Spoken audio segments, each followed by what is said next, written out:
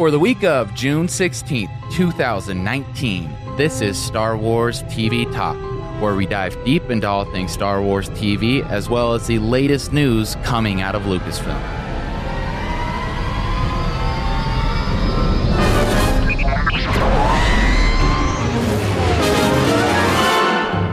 This week, we're looking at Season 1, Episode 7 of The Clone Wars and Season 1, Episode 5 of Rebels. And to help me tackle all this is John. John, how are you doing?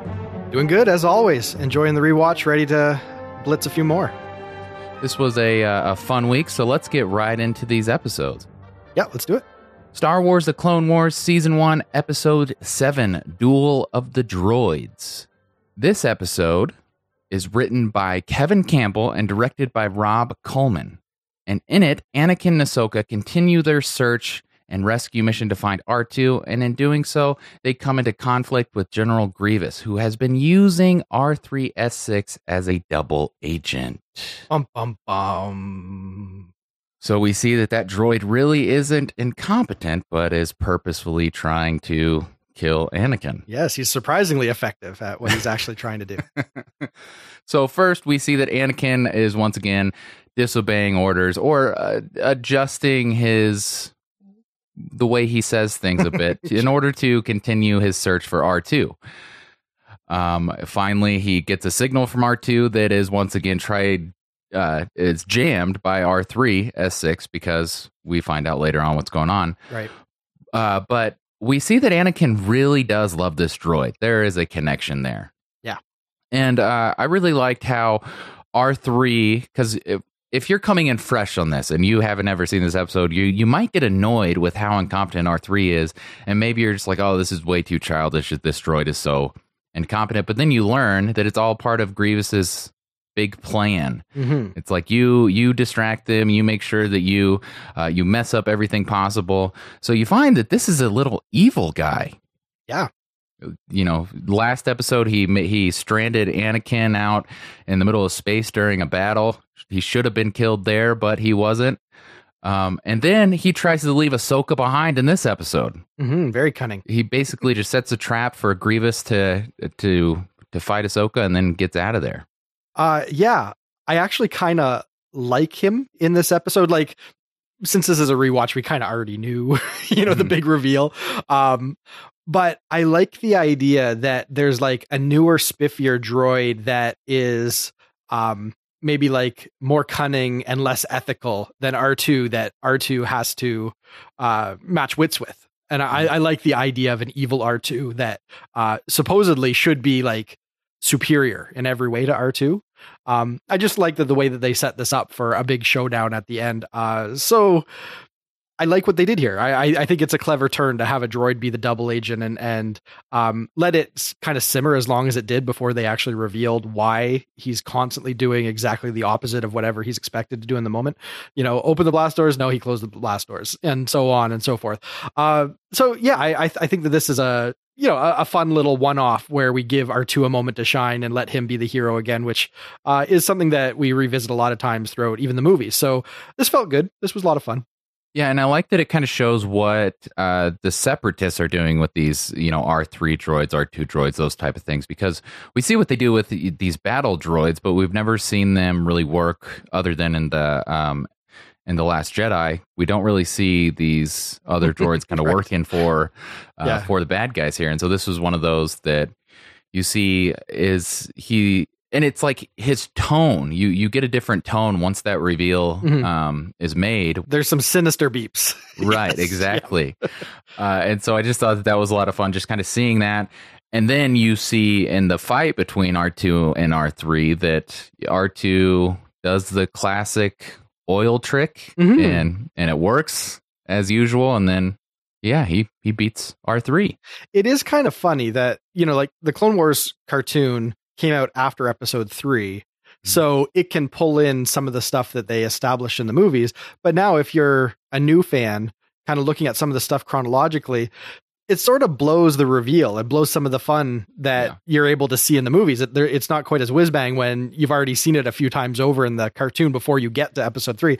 So when I saw that, I'm kind of thinking to myself, I wonder if maybe they kind of cheated people a little bit out of some fun at the beginning of episode 3. But for what it's worth, it made for a fun climax here where they have sort of I'm going to call it like the Die Hard ending, like where it's droid versus droid, and it comes down to a moment where R3 is hanging on perilously for his life, and R2 is not very merciful. So I enjoyed how they brought everything to a head, but for what it's worth, I kind of think that maybe sometimes you want to hold back some of the fun stuff so that people still have a little bit of surprise when they get to the movies.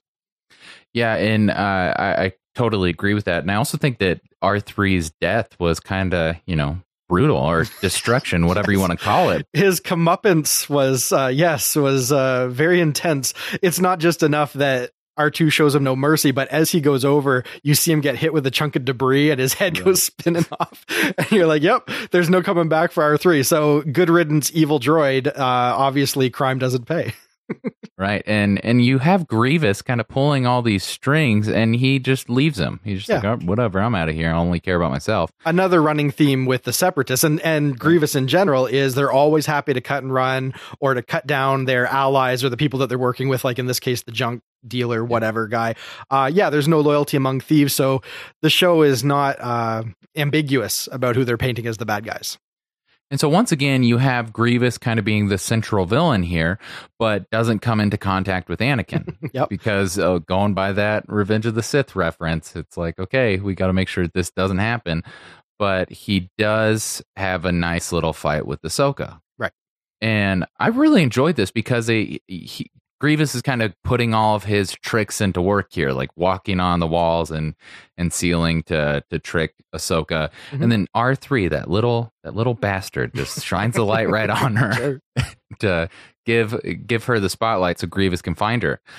But I mean, that has to be really hard for these guys whenever they're writing the show of, okay, how can we involve Grievous in this kind of central conflict without having him come into direct conflict with Anakin? Right. That's why when you get close to the end of the episode and everything's coming to a head, he always has to find an escape pod or find his little fighter and blast off before whatever ship he's commanding blows up, as they inevitably always do. It's kind of like a Dr. Claw Inspector Gadget ending, like where every episode he just gets away just by the skin of his teeth. A necessary element because we can't get too close to Anakin or we run into some continuity errors for for what it's worth. And something else that kind of takes away, like you were saying, that if you're watching these chronologically, it might take away from what you see later on in the films, but it's the quote by Grievous. He gives the classic Obi-Wan quote, "Not this time." Mm-hmm. Did you pick up on that? Yeah, like the show always mines the dialogue from the movies just as a little wink to the audience. We had a clone trooper, I think it was in this episode, but it may have been somewhere, maybe last episode or next episode. I can't really remember. But he uses the, I have a bad feeling about this. And there's lots of little, nods back to the movie. So I never pay that much attention because they kind of sprinkle that in a little heavy sometimes. And if you spend too much time grinning at that, it can pull you out a little bit. So this is Star Wars. It's what Star Wars does. Everything's supposed to rhyme, as Lucas said. So you're always going to be revisiting those little beats. Yeah, and I just thought that it was interesting because he says it exactly the way that Obi-Wan does it, not this time. But it's one of those things where it is out there for the fans. It's a little thing a little nugget for the fans to think about and to digest a little bit. And then we have, I just really enjoyed what Grievous had to do in this episode. How so? Because I liked seeing, so whenever I first saw Revenge of the Sith and saw him, whenever he was sucked out into space and then grappled himself back and used his kind of talon claw things on there, I thought like, oh, whoa, he can do a lot with those. And then you don't really get to see him, take advantage of those things. But in this episode, like I said, he kind of gets the drop on Ahsoka because she's paying attention to everything ground level, but really he's doing his creepy little ant crawl on the ceiling and wall.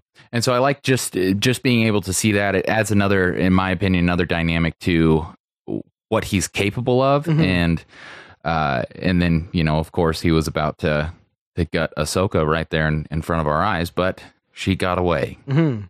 And I also liked this is an R2 episode. I like that we get to see him do some more stuff and show that you don't need the latest technology to have the best, I suppose. Yeah, he's only got his one little stun appendage, but he knows how to use it. He goes right for the center eye, and that's how you get the jump on a droid. You got to aim for the center eye, as we learn. This was cute. This is one of those episodes where it doesn't do a whole lot to move the story ahead, but the fun of giving R2 the spotlight, and the fun of how are we going to get the droid back, and you see him disassembled on a table, and you're actually feeling a little bit about R2's plight. There was enough in here that was fun, so it was a good ride in and of itself, but this isn't one for the books as far as I'm concerned. Yeah, and it takes away from the risk a little bit, because you see him being dismantled by the junker, and then all of a sudden he's starting to pull up the Republic secrets, and we're like, well, we know how the story ends, right? So there's really no weight to this with me watching R2 get all torn apart, because I know that he makes it out of this, and if the secrets are given to the separatists, it's nothing that's going to be huge that drives the plot forward, because we don't see any of that, because we're looking at this post Revenge of the Sith. Yeah, we can always watch these a little detached, because we're watching them as a prequel where we know how the story concludes. So yeah, that's a little it kind of short circuits your ability to really get in the moment.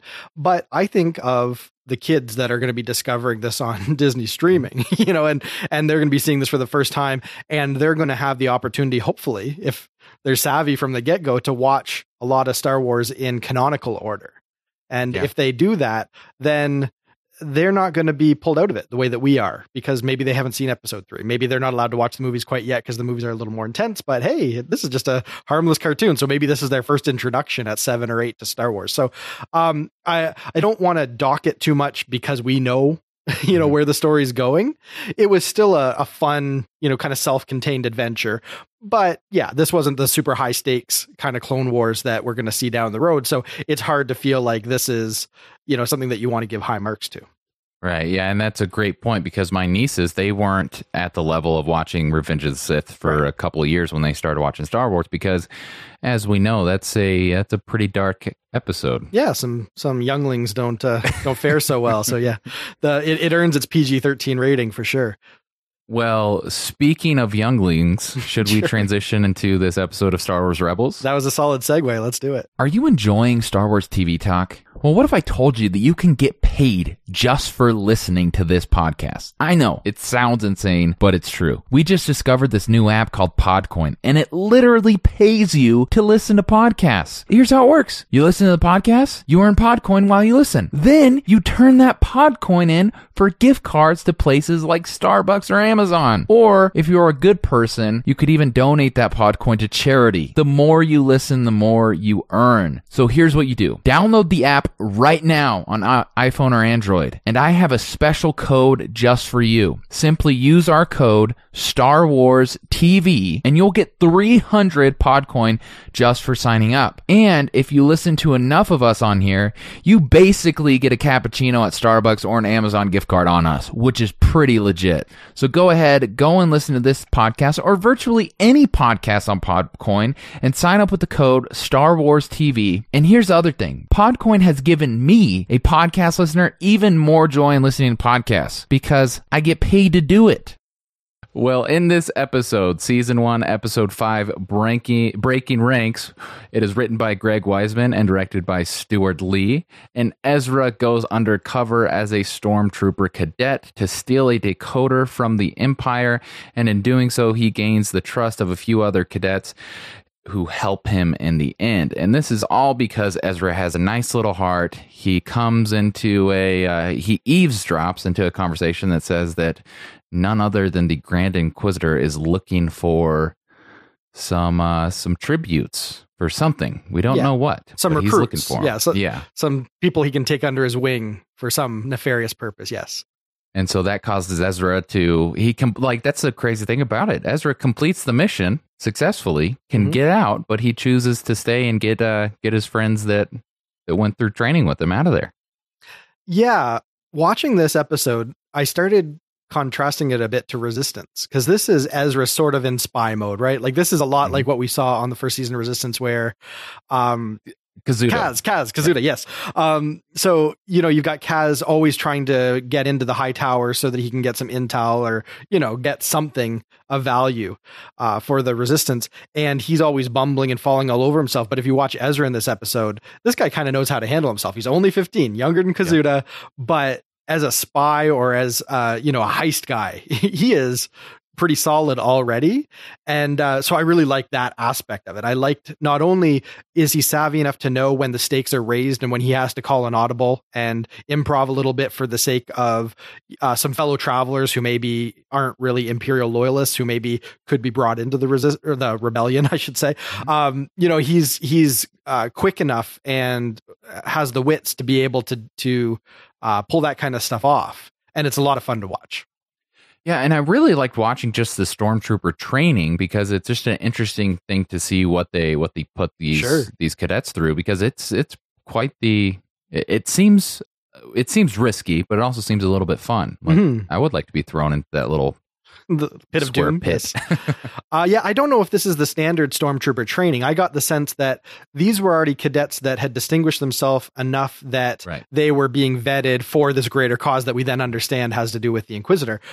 So yeah, I don't think every stormtrooper, they get their uniform, they get their blaster, and then they go straight to the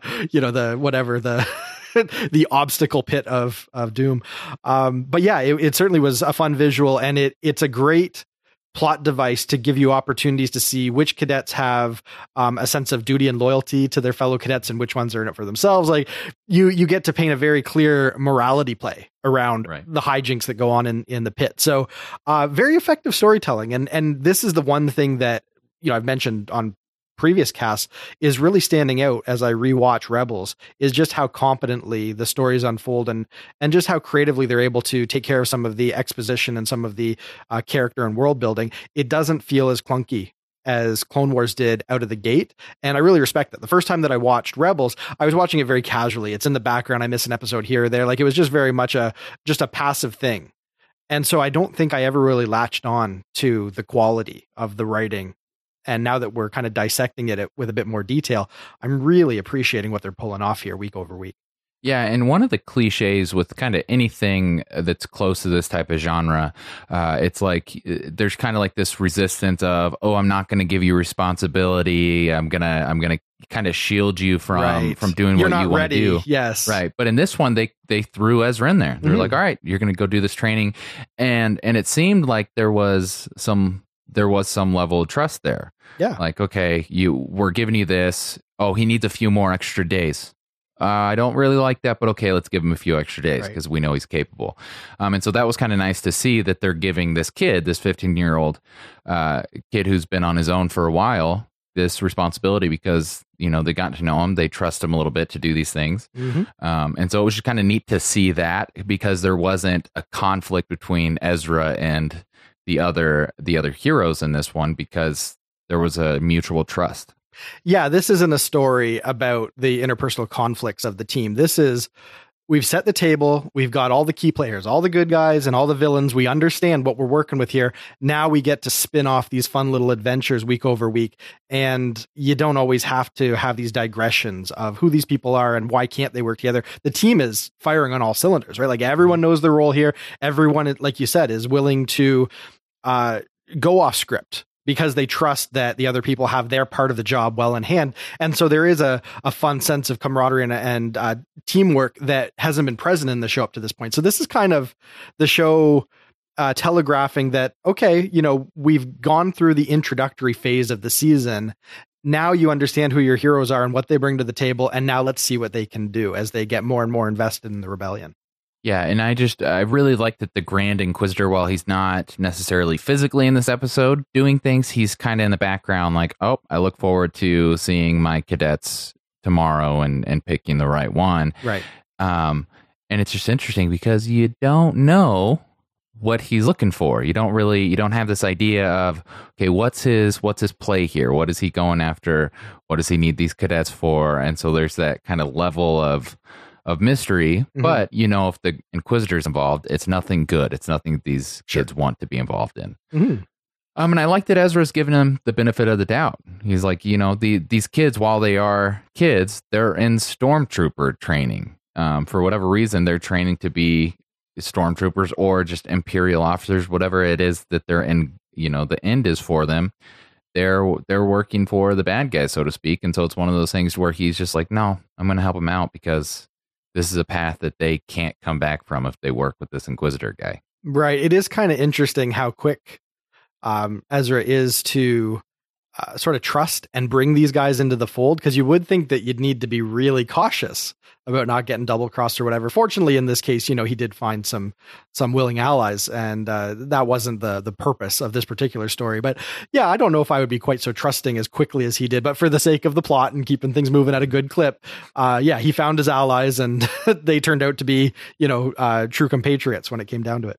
Yeah, and I just really enjoyed that they gave Ezra some wits to him in this episode. It really showed that he and his capabilities. Like it's one of those things to where they're putting him into this cadet thing so that he can get this decoder, but he has to prove himself to the Empire in order to get there. Right. And so that was another level for me, that it's like, well, they trust him that much that he's gonna show up and show out the rest of these kids. Yes. And he does, and he does a lot of stuff here, and it makes me excited to see what he's going to do later on. Mm-hmm. Yeah, no, this was another fun one-off adventure. Again, this isn't one that is really building too much for storylines down the road. This is pretty self-contained, but it was a lot of fun. And actually, you know what, having said that, getting a little bit of insight into the cadets and some of the motivations of these other kids, that it gives you, it starts to paint a picture that maybe the Empire isn't this granite block of loyalists that you think it is, that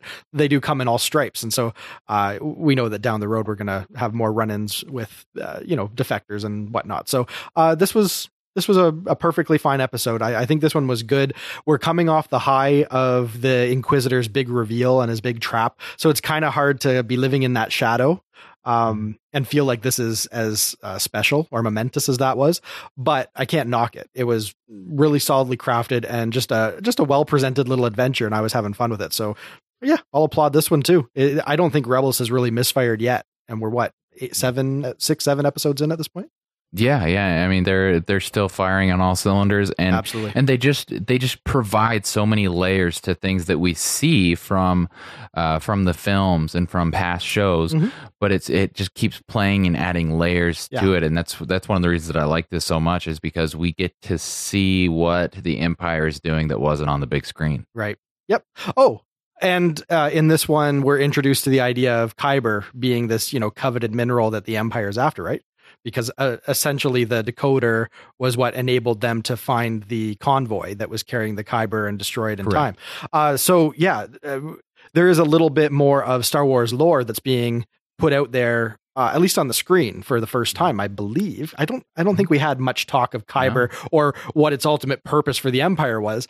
I'm sure there's been talk in Clone Wars along the way about, building your lightsaber and that kind of stuff. Like, we know that Kyber crystals have a purpose for the Jedi, but we're getting hints that, all these planets seem to be important to the Empire, but there's some sort of 5-year strategy, and it involves big shipments of Kyber, and we know how that all comes to a head at Scarif.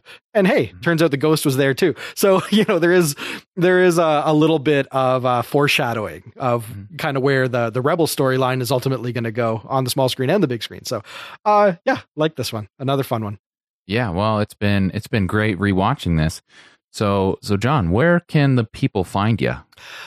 People can find me over on my little pet project, SNL After Party Podcast, where we dive deep on new SNL, and when it's off season like it is now throughout the summer, we talk a little bit of vintage SNL. We cover some of the cut for time sketches that don't make it to air. So we have a little bit of content trickling out over the summer, but that's definitely where people can find me, snlpodcast.com, if they want to check it out.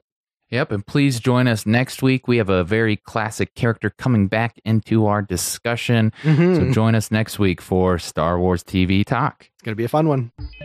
If you enjoyed this episode, be sure to subscribe to Star Wars TV Talk wherever you get your podcasts. Are the people gonna die?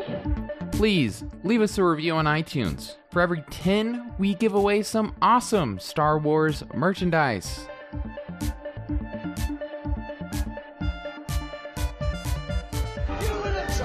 And you can find us on Twitter at Star Wars TV Talk and on Facebook at facebook.com/Star Wars TV Talk.